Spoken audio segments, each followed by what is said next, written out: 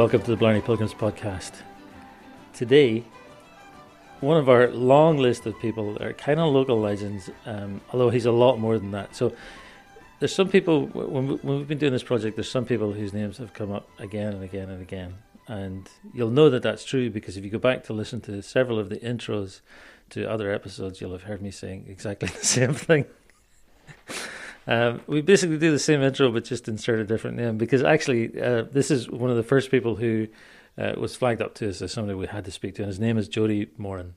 Sometimes you need to set the setting for our interviews, and this was a particularly surreal one. Again, we're sitting in a what would probably be like the coach's room in a basketball stadium. So you've got a huge basketball stadium, beautiful, what I would call fairly state-of-the-art, really looks nice on the inside. My boys would have loved it. And at the end of the basketball court, there's a full glass wall, and behind that glass wall would probably be like the coach's room. It's probably coach's room, right? So we had one interview in there during the day, and you don't notice when the light is on, it's bright outside. But when we sat down with our guest today, who I'll describe in a moment, when we sat down, we were losing light. And for some reason, there was a buzz. So again, we're sitting in a small room in a surreal environment with one of the best. Like he's a world-class player, and you just scratch your head and you go, "What?" And actually, when you hear him play, he's very unfussy. We saw him the afternoon before we did the interview. We saw him leading a session for youngsters in the pub. There was youngsters, there was old people, everybody playing together, and he's just one of those people that he sits down and he plays, and that's it. It's like there's no fuss, there's no fanfare. It's just like it's like you and me eating a ham sandwich. You know what I mean? It's just that.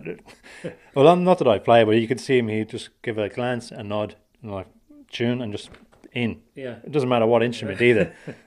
A blade of grass, or we could have been picked up. And so that's a great chat coming your way. Here, decked from head to foot in Galway GAA colours, no less, is Jody Moran.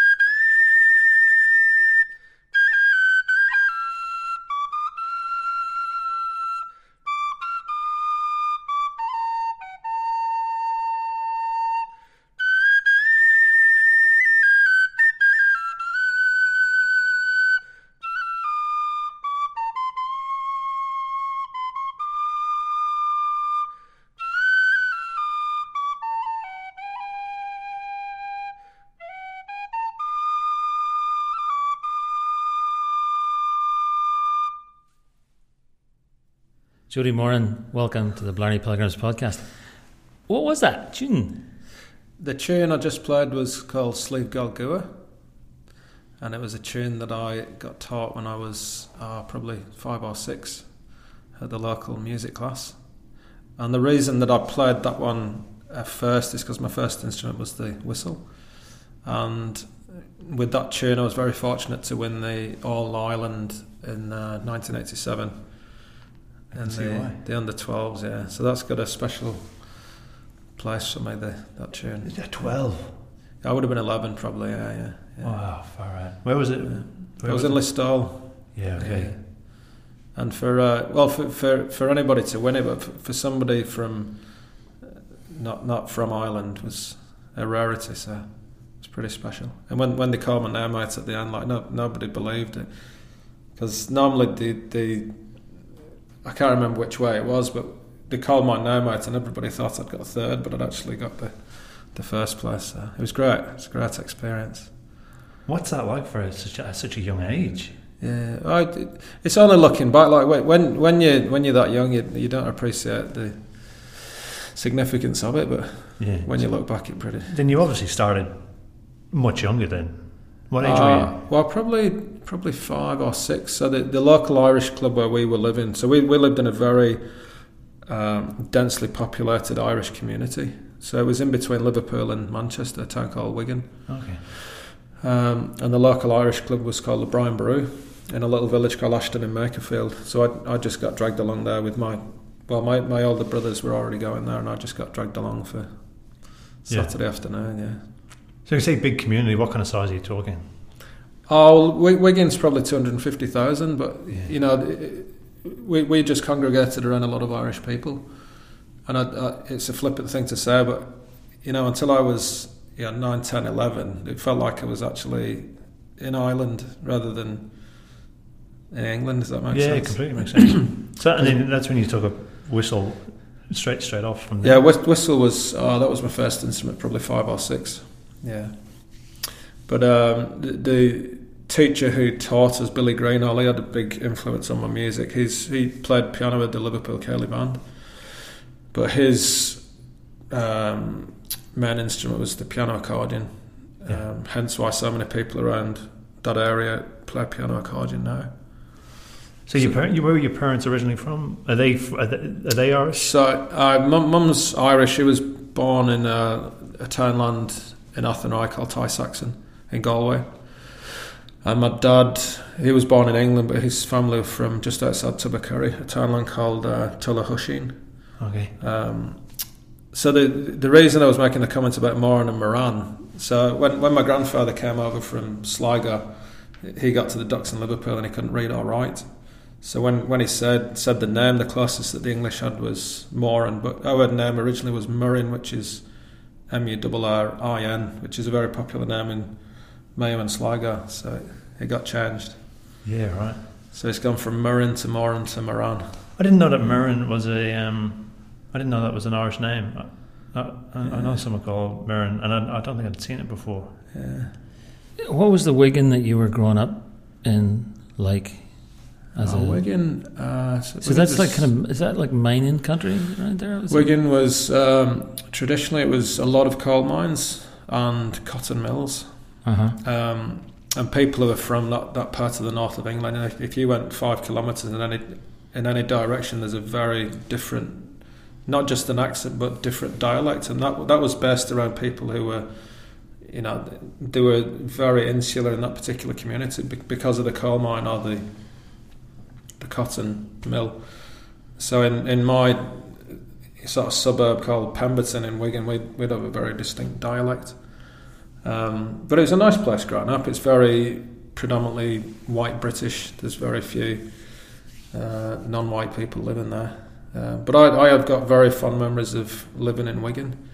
But as I was growing older, it was difficult being, a Republican sympathiser when you're living in the heartland of England. It was difficult. Yeah. The only thing I know about Wigan is The Wigan Casino. Is that? That's the, Oh yeah, that's not there anymore. But it was a huge. that was it. That was draw the card Mecca. for huge draw. But card. that was 60s though, wasn't it? Was it Yeah, it's before 60s, my time. 70s, Yeah. Yeah, and then I mean that would have been. I suppose you were coming up around the time when Thatcher was. Yeah. Thatcher had a big influence on my community, and when she passed away a couple of years ago, she got this state funeral. But pockets of northern England, they made these effigies and they were burning her on a bonfire, which And in Scotland. In Scotland probably as well. Yeah, Yeah. So she had a huge impact on. Were you aware of that when you were growing up? Not really. No. Yeah. I was born in '76, and she sort of came in shortly after that. Yeah, 79. Yeah, but she. But I don't know if anybody remembers the program called Spitting Image. Aye. It was sort of a mockumentary with plasticine puppets, and she was a monster on Spitting Image, and she wasn't well liked in our community. Yeah. Not at all. Yeah. What was your folks' place in that community like? What did your dad do? Our dad was a joiner. Aye. Yeah. And he was that banner across the north of England's very strong rugby league country. So I grew up playing rugby league because that's what my dad did and what every boy did in that region. Like anybody in Ireland played hurling or football, or in Victoria play AFL. So everybody played rugby league. So Dad was a joiner. Mum was a midwife. She was one of these people who cycled around the village with a headlight on and doing home births up tenements and terraced houses. So Mum's still alive. She's just turned. She's in her 80s. Dad died when I was 12, actually. So that had a big impact on my formative years. How many's in your family then? So there was 4 boys. Sean's the eldest. He's actually just passed away very suddenly with a heart attack earlier in the year. So they had Sean in '64, and then Tom, the second eldest, he was born on the 1st of January, and he's one of what's called Irish twins. So he was born on the 1st of January '67, and then my next eldest brother Peter was born the same year on the 6th of December. So they had 3 boys very close together, and then I was 10 years down the line as an afterthought. So. Had you heard that expression before? I have heard that with reference to my own 2 children. Oh, really? Yeah, actually, yeah. A couple of American folks said, "Oh, Irish twins." And I was like, there must have been a few Irish twins in our family. Yeah. I guess there were. I'm from a family of 12 children, and so I'm the 10th of 12. Wow. So the music side of things, who else is it that you're learning from? Let me come back a little bit. So the club that we learned in was the most amazing place. All these Irish workers would come to this club, and everybody who was in there, if they weren't born in Ireland, they were so into the Irish music. It was sort of palpable. So my dad wasn't born in Ireland, but he was very supportive of nurturing these Irish roots. He would go back to Ireland every summer in his younger days, and he loved Ireland, but he was born in England. Mm-hmm. And my mum emigrated from Athenry when she was 18 to do midwifery in Bolton, just outside of Wigan.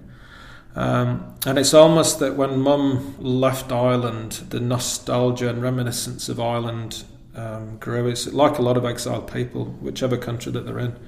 We were just talking to Darren earlier about people in Ireland. They're almost spoilt for choice. They've got sessions that they could go to here, there and everywhere. But when you're exiled somewhere else, you grab hold of whatever you can. So both Mum and Dad were very supportive of that happening. So Mum's a beautiful ballad singer. So up until Dad died when I was 12, both of those really nurtured us going into this Irish community. It was so good for us. It was amazing. Can you paint a picture for me of that? Like if you remember so when I started learning the whistle, I remember it was in the local museum. I can remember really clearly kind of going in there. Can you paint a picture for me of that, going into that club? When I tell you this story, you'll never believe this. This guy called Billy Greenall, I was telling you, he played with the Liverpool Caleb, and he was a magnificent piano player. And he was based just outside Liverpool called St Helens. So this club was a tiny little place, like a lot of the Croatian or Serbian clubs. They just got whatever building they could. So it was a tiny place, and at the time it was full of smoke. You're wafting through smoke to get to the bar. So upstairs in this club, they sort of held functions every now and again, but Saturday afternoon from 12 till 3 was when the Irish music happened. So Billy Greenall would stand, I'm trying to think of measurements now, say it was 7 metres by 4 metres, so it wasn't a very big place. So every Saturday afternoon there would be kids in there, up to 60 kids I would say, learning different instruments, different age groups and different standards. And Billy would stand at the front of the room with a ruler, and somehow, I don't know how we did it, but somehow we learned how to play Irish music. Whereas nowadays, generally it's one-on-one, maybe teacher to 2 kids, but we learned crammed into this big, not a big hall, but a small space, and we learnt music. And was the Irish cultural scene there, or the scene of the Irish community there, would that be different in the north of England than it would have been in somewhere like London, say? I don't think so.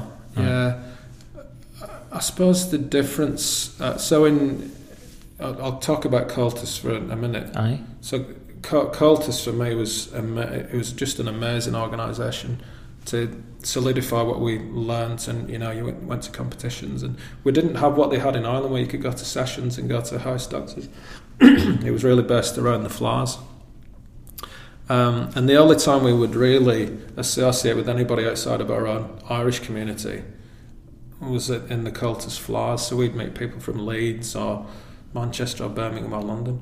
But they'd all be doing their own little thing, similar to what we would be doing. But we were a fairly small branch, Ashton and Makerfield. It wasn't even Wigan, it was just a little village. Whereas the other Cultus branches were in big cities. And in Manchester, there was 3 branches at one time.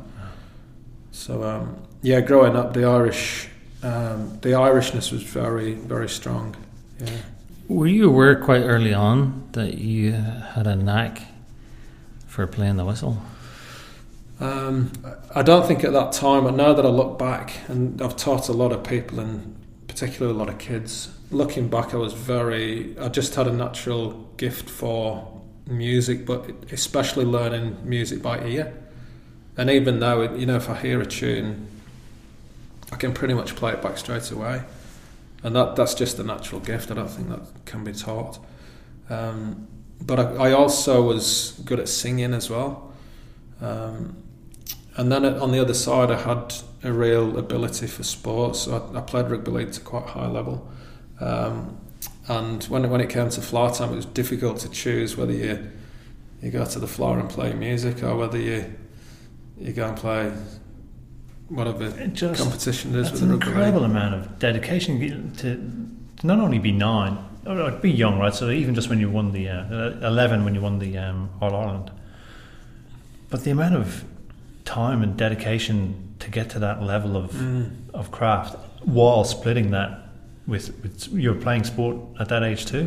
Oh yeah, for sure. We would train 5 nights a week at school. And then what about on the instrument? How much were you practicing? Well, it's funny because I don't actually remember practicing that much, but I must have, because you don't get to that sort of level without practicing. Yeah. But I definitely remember practicing rugby league a lot more than I ever practiced music. Yeah.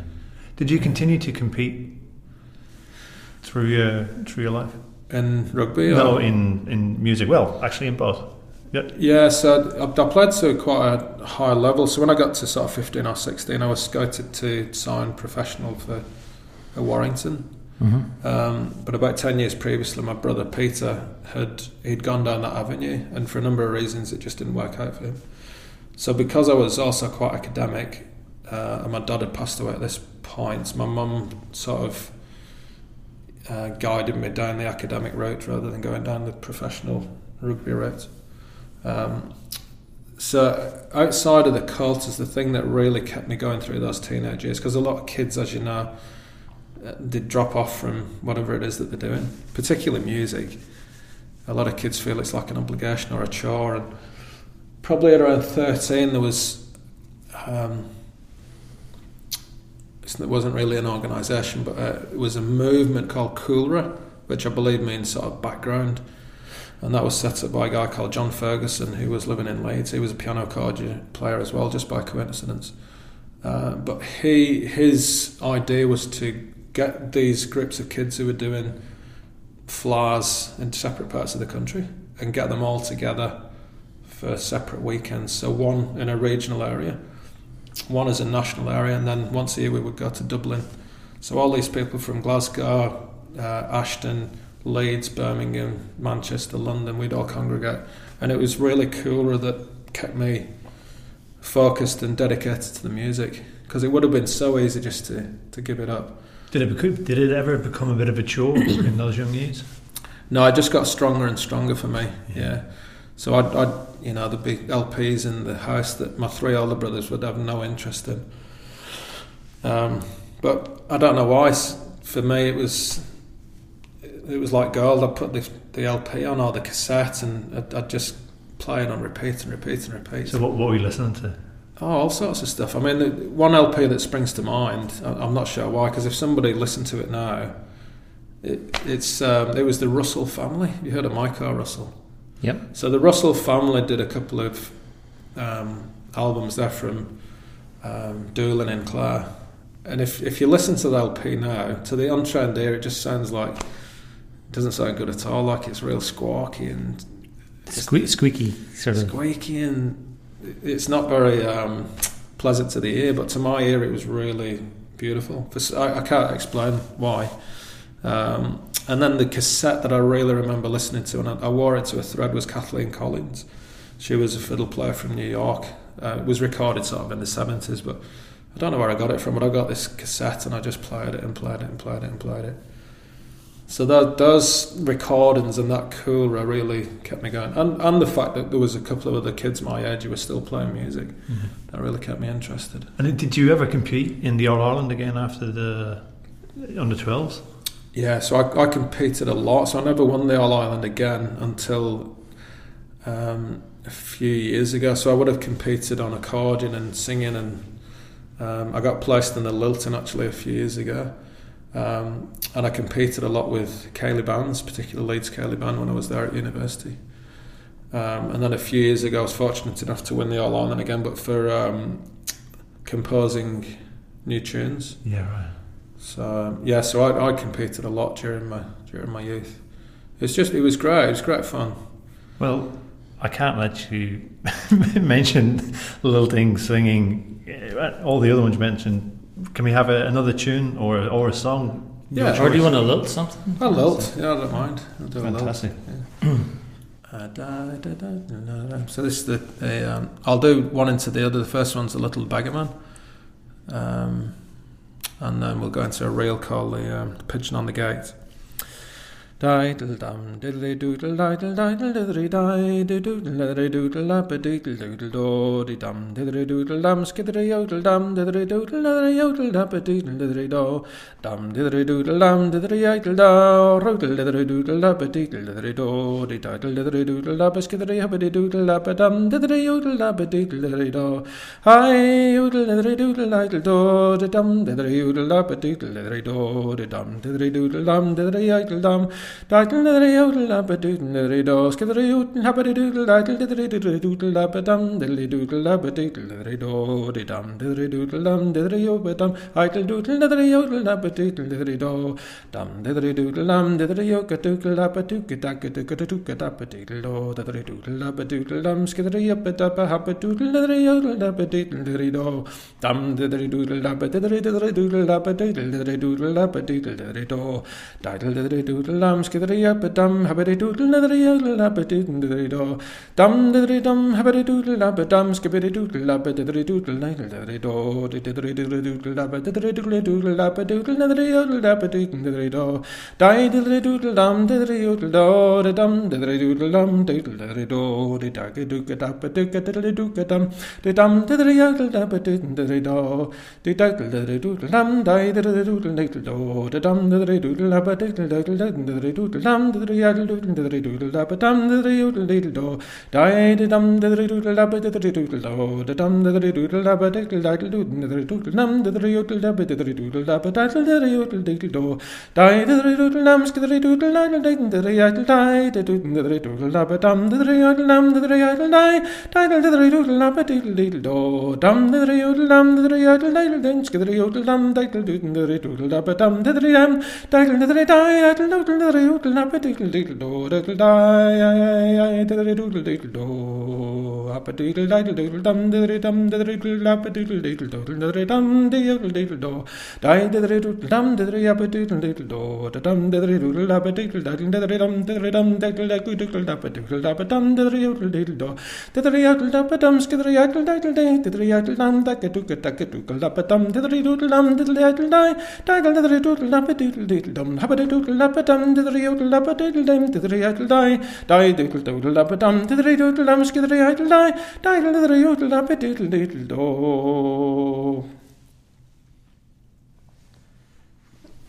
That's incredible. I've never heard such complexity in dialing. Not that I've heard a lot, I should say, but that was just incredible. When you're doing that, right, and you're doing that in competition, how much latitude do you have for? Because I could be wrong here, but I thought I heard things in there that I've likewise not heard in lilting before, like little percussive phrases and things in there that, like, how much invention is in there and how much is... Yeah, there's room for improvisation for sure. There's certainly two known ways to lilt. Sounds a funny thing to say, but some lilting would sound a lot straighter, like you were playing on the pipes, and some would be a lot more intricate, and it's trying to form like a plucked pattern, like a banjo. Are you thinking in banjo? Sometimes, yeah. It varies, but the shapes or the sounds that come from your mouth, they call those vocables, VOCABLES. And it, depending on the day and where you are and how you're feeling, you'll put different things in. You might throw the odd swear word in here and there as well. But, and when you're in competition, some judges will, they'll warm to that type of expression, and the more Puritan ones will frown upon it, I suppose. So it depends. And this is a question coming from not knowing anything about it, but what is the process of learning a tune to lilt? Is there a definitive way of doing it, or I don't think there is. Yeah. So if I'm at a festival, for example, and I'm trying to teach the crowd how to lilt, I'll just do the example. So it's diddle diddly idle die, diddly idle die, diddly idle diddly idle diddly idle dum. So diddly diddly diddly is certainly a common phrase. Maybe that's where the diddly-eyed music comes from. And then within that you go diddly diddly diddly dum. You might double up the diddlies, or you put a dither instead of a diddly, and then it just develops, and you do your own thing. So then each individual performer is defining the sound. It's your choice. Oh, yeah, it's not prescribed. Yeah. No. All right. Not as far as I know, anyway. Yeah. But that doubling up on the rhythm is kind of interesting. That's it reminds me of skipping. When you do single skipping and then you double up. Yes. What do you call that? It's just that kind of difficult. Difficult. Yeah. That's brilliant. So when you're in your teenage years, and I hope you don't mind me asking this, but what do you remember of around when your father died? Because you said that was like a very formative thing. Well, it sounds, actually, since my brother died earlier in the year, I ended up going to a counselling session to dig down into what made me grieve the way I grieve, because I grieve differently to other people. I won't go into the details of it, but during that session it really made me think, what was it about my dad dying that made me form the adult that I am? Because of that, and because I was 10 years younger than my brothers, I spent a lot of time with my mum, who was obviously a very different character to my dad. So it's quite possible that because I've been, submersed with mum for so long, that's how I've developed possibly into the musician that I am. But I don't think at the time I realised the effect it probably had. And certainly other people would have been impacted a lot more by a parent dying at age 12 than I have. Yeah. What was he like, your dad, from your memory? Yeah, he was a socialist. He was very sort of left-wing and anti-Thatcher. It could be quite political at times, and I just remember him and one or more of my brothers just having a barney. Because at that age I was only sort of 7 or 8, so, and the other thing about Dad, he was quite ill for the last years of his life. He had chronic bronchitis, and he would have spent a lot of time in bed. And but he was a pleasant guy. He was a really, really good guy. And potentially because of his illness, he got a bit shorter when he was older. But he was always very supportive. And when I was not wanting to practice, he'd slip me £2 at the time, or whatever it might be, just to bribe me into playing for some of his friends. So he was really not supportive, but he loved the fact that we were carrying on this tradition. And I didn't mention it earlier, but I probably should have. So there was 4 boys in my family, and there was only myself and one of my brothers, Tom. He played the flute, and it was this exile thing that I was going to mention earlier. So I've got a lot of first cousins over in Ireland, and not one of them played any traditional music.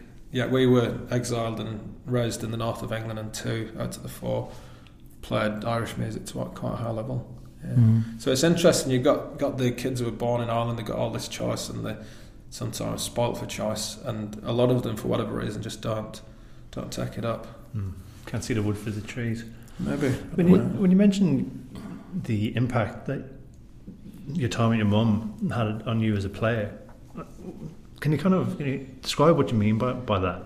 Well, I think it was more the fact that she was, she didn't put it like that, but she was insistent that we would just get brought along to, the Brian Brew, the local Irish club. She'd bring us to the Flash, she'd bring us to sessions. She was just really, really supportive. And the fact that she was a singer herself, like she'd stay up till 3 or 4 o'clock in the morning watching us play music. Like, she was a singer, but she'd just sit there and she'd just be there. She was just a great woman. Well, is a great woman.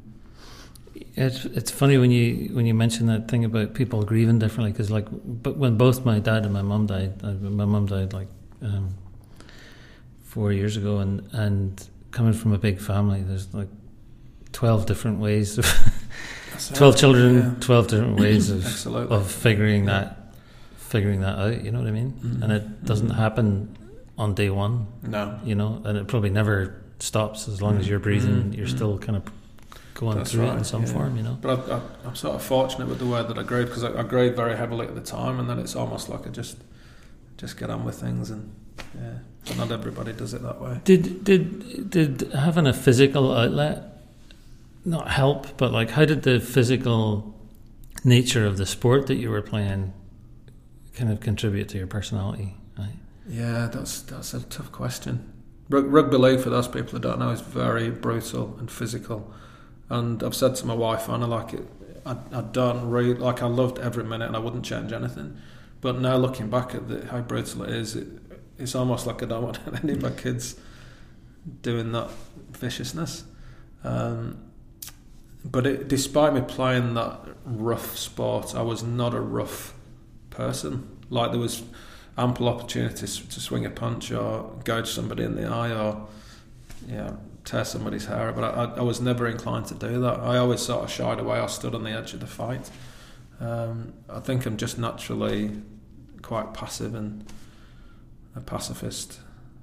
So was there ever a point when your mum was sort of steering you in the academic direction? Was there ever a point where you felt yourself straining against that? No, I didn't. Yeah, I don't know whether that's because I just trusted mum so much, or whether I knew that if you go down the academic path, it's very difficult to go down the professional sports path. And likewise, if you go down the professional sports, it's very difficult to marry the two. Some people, when they finish the sports, they then go back and do the academic stuff. But for me at that time, and maybe it was that I just wasn't that driven to succeed as an elite sports person, even though I had the talent to do that.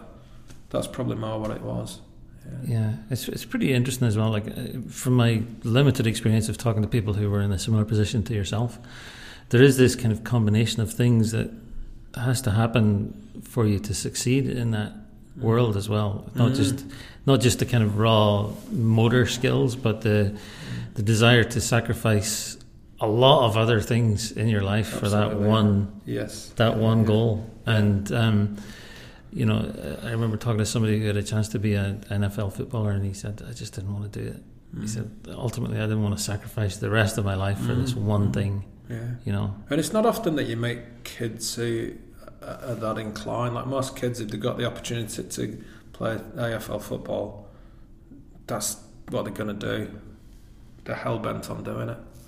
I don't know why I wasn't that person.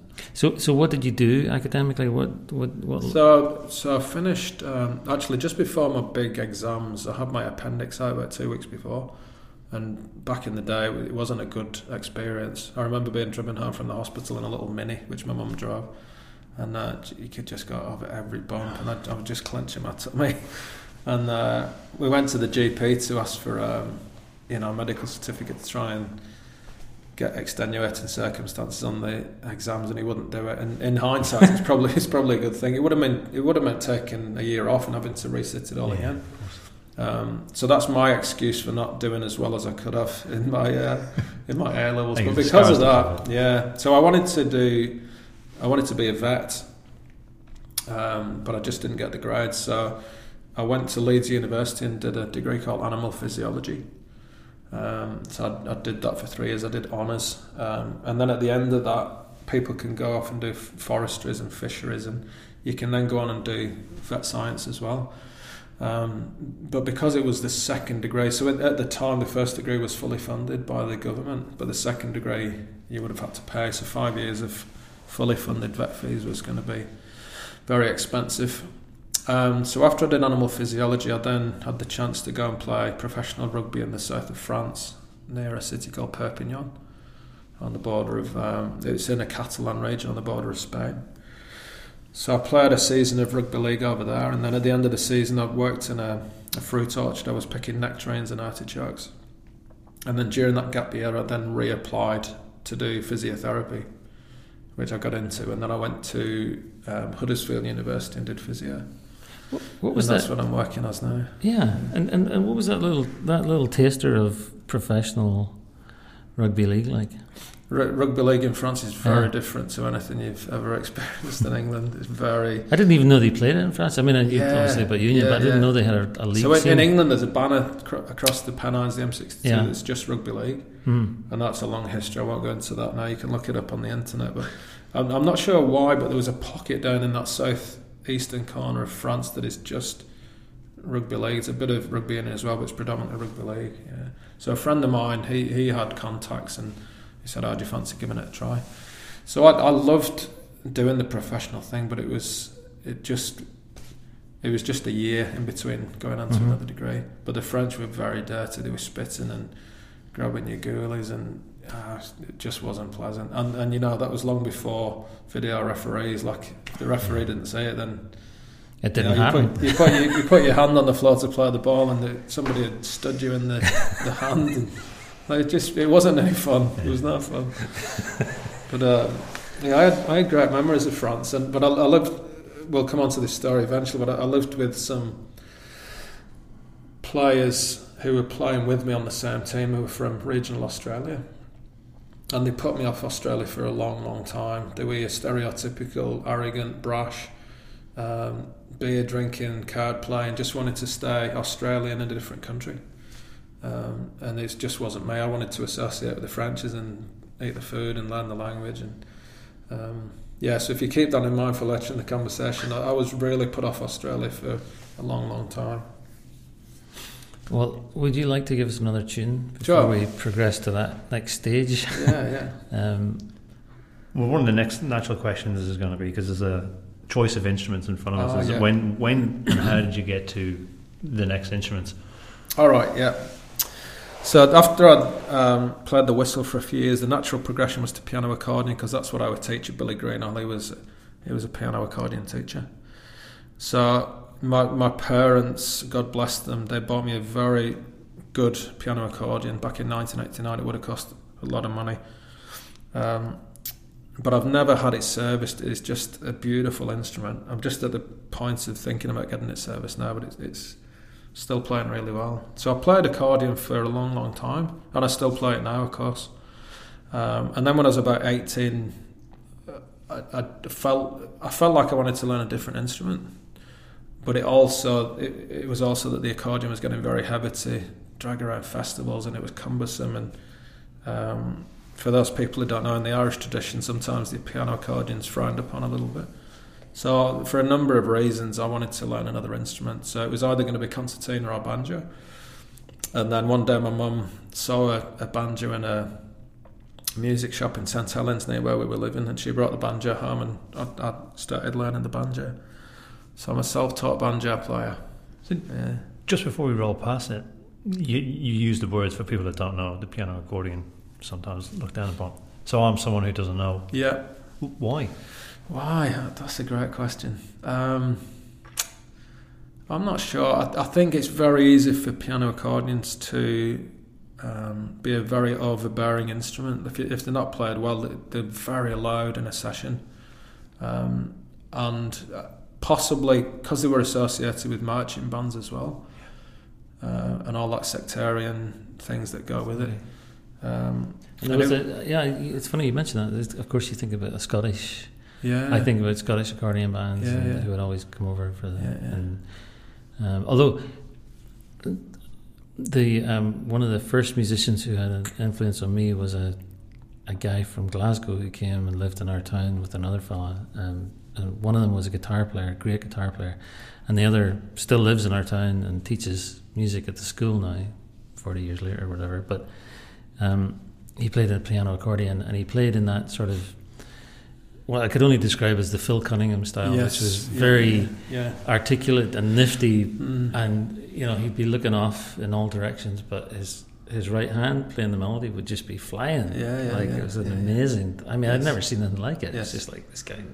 But then he could also do these things like that you don't hear with an Irish accordion, where it would be, he could play these kind of more bluesy inflections, and he could play a bit of Cajun-y sort of stuff in there. Anyway, that's I think beside the point. Part of the other possible reason is traditionally the button accordion has always been the mainstay for accordions in the Irish tradition, and regardless of how you tune the reeds, a button accordion sounds really different to a piano accordion, and it was almost like there's this invisible clash that never the twain shall meet. Piano accordions and button accordions they just don't sound the same. They're very different. So for all those reasons, possibly more that I don't know of, it's always been a bit frowned upon. Probably not so more in recent years, but certainly when I was growing up. If you take the piano accordion into a session where there are a couple of button accordions, is there a sort of harmonic clash in any way because of those tones? Because sometimes with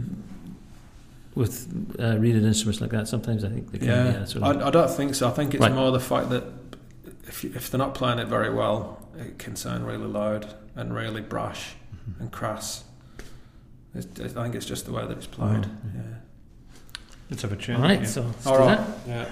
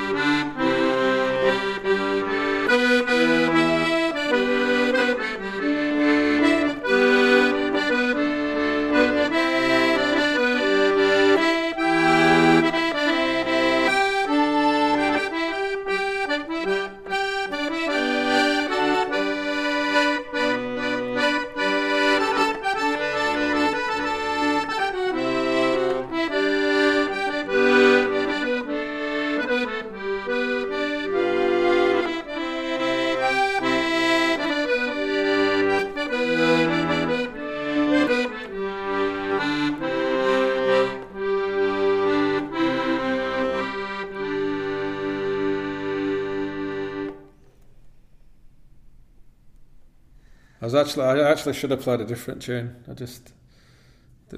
The tune that my wife and the tune that she walked down the aisle to was another. Do you want to do it? I'll try it, yeah, because it'd be good to give very much.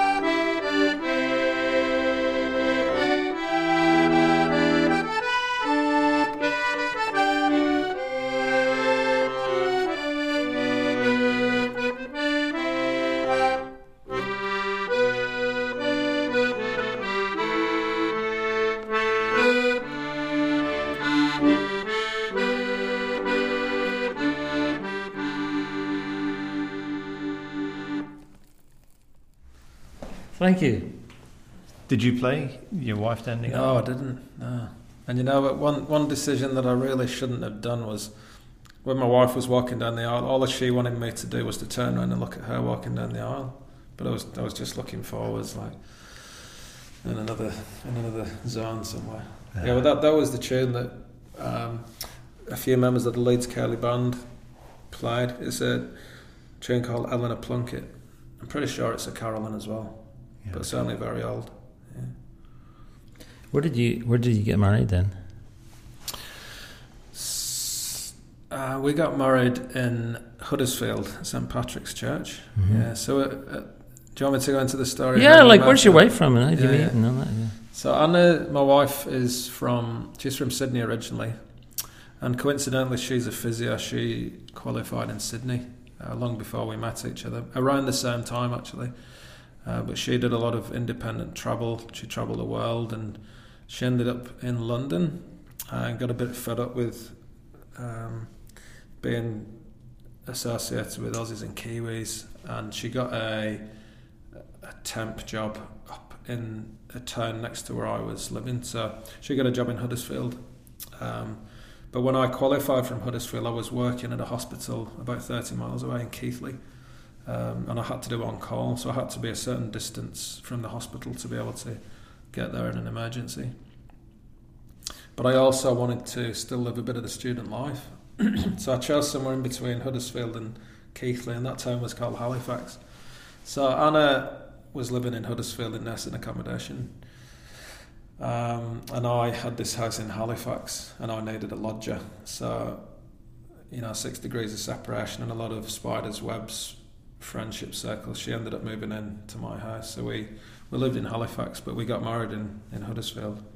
So we lived in Halifax for 6 years, and then we moved to Barnsley. We had one little girl called Ailish. Anna did her PhD in Sheffield, and then we both at the time we were getting fed up with England, and if you believed everything in the media, and now there was a gun on every corner and somebody trying to shoot you, and the media in England at the time, it probably still is, it was very sensationalised. So we thought we'd give Australia a try. So Anna started looking for jobs, and when she qualified as a physio, she got a job in a town called Albury, and she really enjoyed it. So one of the jobs that she applied for was in the area where we now live in, Albury Wodonga. She got a job as a physio lecturer at Charles Sturt University. So we came across there at the end of 2008. She was pregnant with our second child, Pascal. So we just moved to Albury Wodonga, and we've been there ever since and really, really like it. So Anna's still working in academia, but more in the public service rather than the universities. How did you feel about the prospect of moving to Australia?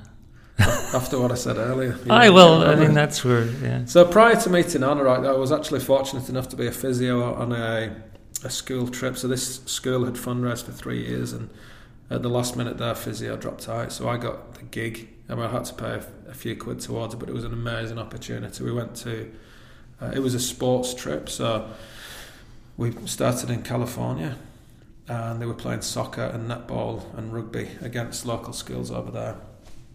It was a monumental project. It was just amazing. So we spent a week in California, then we went to New Zealand. We spent a week in New Zealand, and then we travelled down the eastern seaboard of Australia from Cairns right back down to Sydney. So that was almost a month. And I loved Australia, but I still didn't want to live there. For those people who haven't been to Australia, if you're in Cairns, even in the middle of June and July, which is winter, for somebody coming from the north of England, it was terrifically humid. It was just oppressive, and I just thought, I don't want to live there. So even after doing that, I still didn't want to live in Australia. But it was only after meeting Anna, because she was from Sydney, and I thought, she's a beautiful person. There must be other good things about Australia apart from the weather and these people I live with in France. And so I gave it a chance, and it's been amazing. I was probably a little bit prejudiced, but rightly so. But now that I live in Australia, it's just certainly the region where we live is a beautiful region. Yeah. How long did it take before you were connected into the music in Australia? There's a story. So when we emigrated, we had to transfer through the United Arab Emirates. So we had a stopover in Dubai.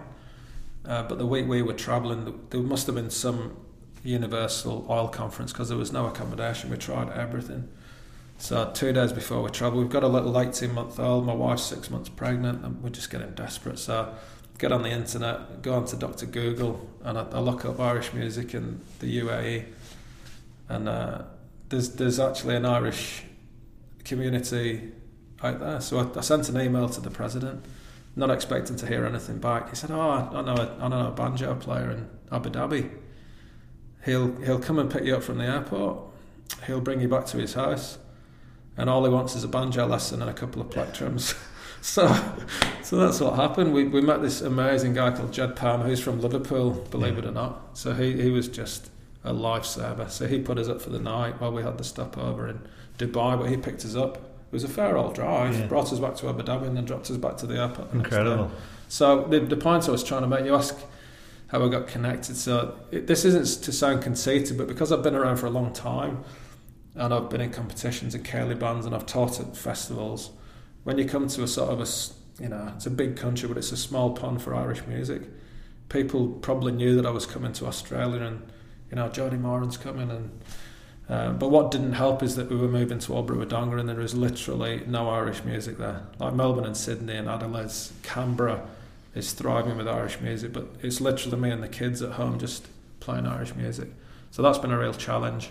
Yeah. But then you are responsible for Irish music in that area, right? There was the gathering. Yeah. So because it's so sparse, like there's a little bit of bluegrass and old timey and a bit of country, and there are a couple of people playing a few Irish tunes, but from what I'm used to, it's very basic. And It's not setting any sort of challenges. I said to Anne, I said, we need to bring some music to our community. So what I did, I invited people from Newcastle and Sydney and Canberra, Melbourne and Adelaide, and for the last probably 8 or 9 years, at least once a year, we have this little gathering in a beautiful village called Tangambalanga, which is... Spell it. Yeah. Well, it's an Aboriginal word, of course, but it means the land of the white-clawed lobster in the local Wiradjuri language.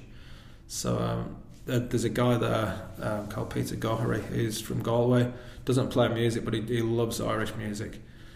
So he's opened up his farm. It's a 100-acre farm, and people just go up there once a year and camp, and we just have a great time. So it's a real it's a boon for me to have all these Irish musicians come to our local community. And outside of that, I travel to festivals like we are at the moment with the kids to immerse them in the Irish music, because we don't have cultus here. There is in Melbourne, of course, but where we live, there's nothing. So I've got to travel to make sure the kids. And it's 2 kids you have, right? What's that? Sorry? It's two children you have. No, four we have. Yeah. So we had Ailish before we left England. Pascal was born here. He's now 10. Ailish is 12, and then we had Dimpna. She's 8, and then Fergal is 5. So the 3 eldest kids are doing really well with the music. Fergal's just starting at the moment. How do you introduce them to the music? Have I? No, how do you it's difficult because is it like teaching a kind of language where you just kind of start at year 0 and just give them an instrument and let them? Well, I say to a lot of people, like if I had the luxury of having a second language, I would make sure that my kids learnt it. So to me, the Irish music is like passing on a language. Now, because it's only me who's teaching them, in a very small community where people don't play Irish music, they could very well, when they're teenagers, turn around and say, I've had enough, Dad, I'm not doing it. But because we come to festivals and we associate with other kids, it's making them realise that it's normal and it's good and it's what they need to do. But I've put a lot of work into the kids. So the rule really in our house, when they were 5 or 6, every weeknight they need to do 5 tunes. Doesn't matter what tune it is.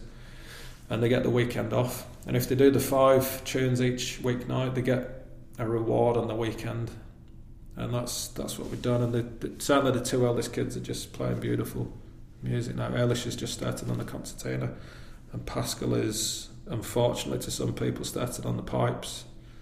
Right. So, we managed to get a set. Unbelievable story. But Jack Brannan, who you interviewed this afternoon, he was teaching the whistle class last year. And at the end of the whistle class, he gets out his uilleann pipes, and Pascal is just transfixed with not only the instrument but the sound of it. So for months and months we're talking about pipes and his YouTube and different players, and we go to a session at a place called Yakandanda, which is another big old word for you, but we go to a session one night and Pascal comes along, and at the end of the session I'm relaying this story to the owner of the house, and she said, just wait there a minute. So she goes into a bedroom, she brings out this practice set of uilleann pipes. Like, uilleann pipes are difficult to get hold of at the best of times, very expensive. But particularly when you're in a little place called Yakandanda, the chances of getting a practice set of pipes. So a lady who was learning the pipes, she couldn't get to grips with them, so she gave them to this lady to try and sell. So this lady is now very kindly giving numbers on long-term loan while Pascal gets a handle on them. Fantastic. So that's it. I'd actually just asked Jack what is a good age, and he said 10. They got the strength and also the dedication to be able to do it. And it's going to be a real challenge for me, because I can play lots of different instruments, most instruments, but I can't play the pipes. So I'm learning from ground zero like Pascal as well. So it'll be a good challenge for us both. Do you reckon we can have a banjo tune and then we'll have a bit of a small chat and then finish up?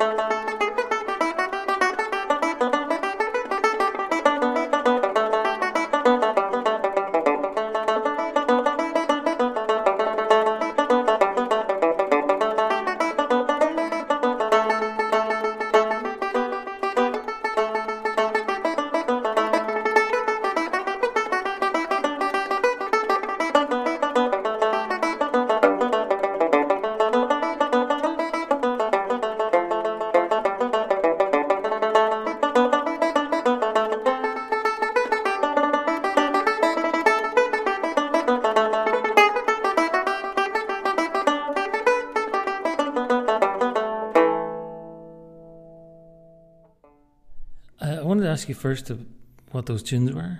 Oh yeah, so the one from the piano accordion earlier was Eleanor Plunkett, and then those two were The Road to Lisdoonvarna was the first one, and then The Gatehouse Maid. So this question I'm about to ask you, you might not have an answer for it, but the reason I'm asking it is because I moved here with my wife and family a couple of years ago, 2 years ago, and I had a sort of similar notion in my head about the more negative parts of Australia, right, that you described, and you describe yourself as maybe having a bit of a prejudice, and I partly based on your experience with those blokes in the south of France, and I was kind of thinking about it as you were talking, and I was kind of wondering, like, how long did it take you to kind of begin to shed that? I think I was very fortunate to move to the area that I've moved to. And having been here 11 years, I've tried to pick apart what it is about the Australian culture that can be quite overbearing. And I think for me, a lot of it is to do with the humour. The humour here is different. It's not a bad humour, but to me it can feel very sometimes mean and sarcastic and those negative humoury type things. Whereas where I'm from in England, the humour is very soft and light-hearted, and well, to me it is, but maybe that's just because of where I'm from. But certainly the humour makes a big impact. But Albury Wodonga is an unusual community. It's very inviting and cosmopolitan and culturally vibrant, not with Irish music but with other things. Whereas at the regional centres, I'm thinking of probably Wagga Wagga, Shepparton, Goulburn. I've never lived there, but when I've been there for other events, it doesn't have the same feel as Albury Wodonga. I don't know if Geelong's the same, or Barwon Heads, it might be. Yeah. I'm not sure. I mean, I've kind of really sort of struggled with it. I've tried to examine this in myself and think, like, why would I have this prejudice? Because any of the Australians who I've spent any time with are nothing but the most generous, loving people that you could ever hope to meet. So it's interesting that there's something beyond that is projected to the outside world from here. Do you know what I mean? Yeah, it could potentially be the people that you're associating with. You know, whichever country you're in, there's always going to be those, you know, pockets of people who unsavoury characters are, people who are very different to you. But I think when you come to a different country, you tend to aggregate with people who are like yourself. I think that might be part of it. There's certainly a lot of people in our region who, you know, I just wouldn't want to hang around them for too long. Yeah, I think when you come to live in a new country, it's like a level playing field of potential people that you might need to spend. You might end up spending most of your time with, and then so you kind of put the negative people on par with the people who are sound and you want to spend time with, because you don't know, you haven't been able to figure out who it is. Whereas if you're at home, like, I know the people that were hanging outside the corner shop spitting on the ground, they're scumbags, and I'm not going to be hanging out with them. Yeah. I knew the lay of the land. Yeah. I knew very quickly, I could tell who you were by who you were with, and maybe that's a lot to do with it. So if you get exposed to a couple of dickheads early on, it's very hard to, until you know the rules, to figure out who actually isn't a nice dude and who's a nice person.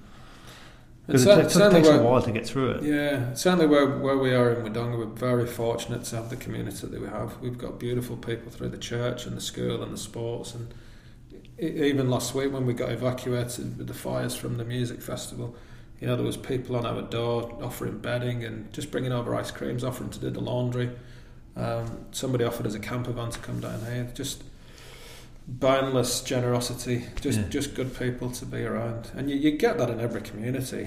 Yeah, I think what you mentioned too about you mentioned kind of maybe it's a meanness, and I think there is that. I think Australians, the same as the Irish, I suppose, pride ourselves of taking the mick out of each other, but they deliver it in a different way. Like there's the warmth is missing. I know that warmth could possibly be there for other Australians who grew up in that Yeah. in that culture. And you know what I'm also thinking the longer I'm here, Australia is a very young country.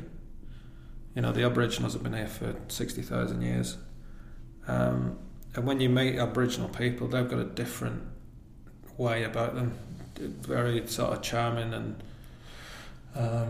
laid back, and just different to the European migrated Aussies.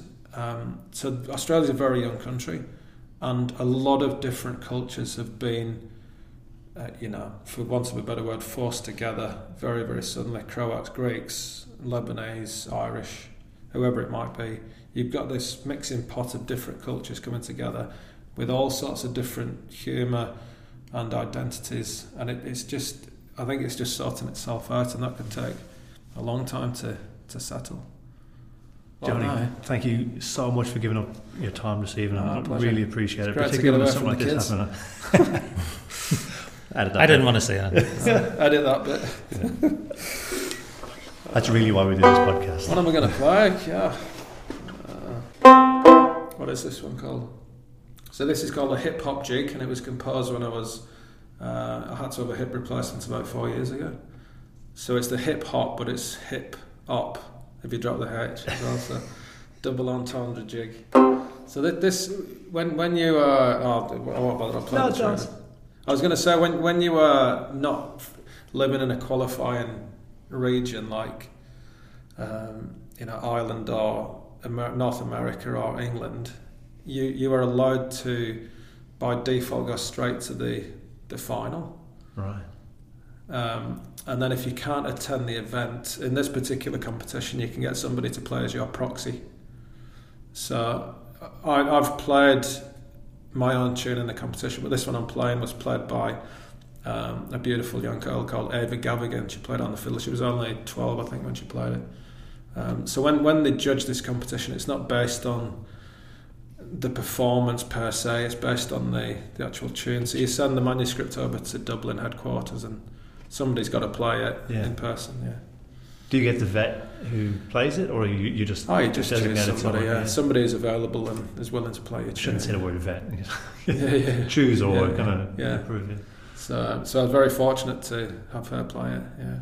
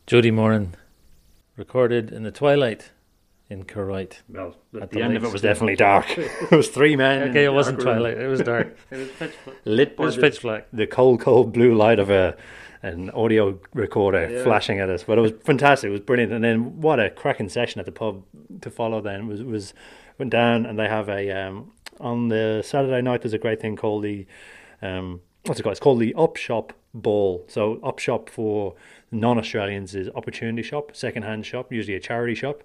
So you've got a campsite full of people directly across the road from this Up Shop, second-hand shop, whatever you want to call it. And it was just thronged with people buying all sorts. And then everyone gets dressed up in all the kit.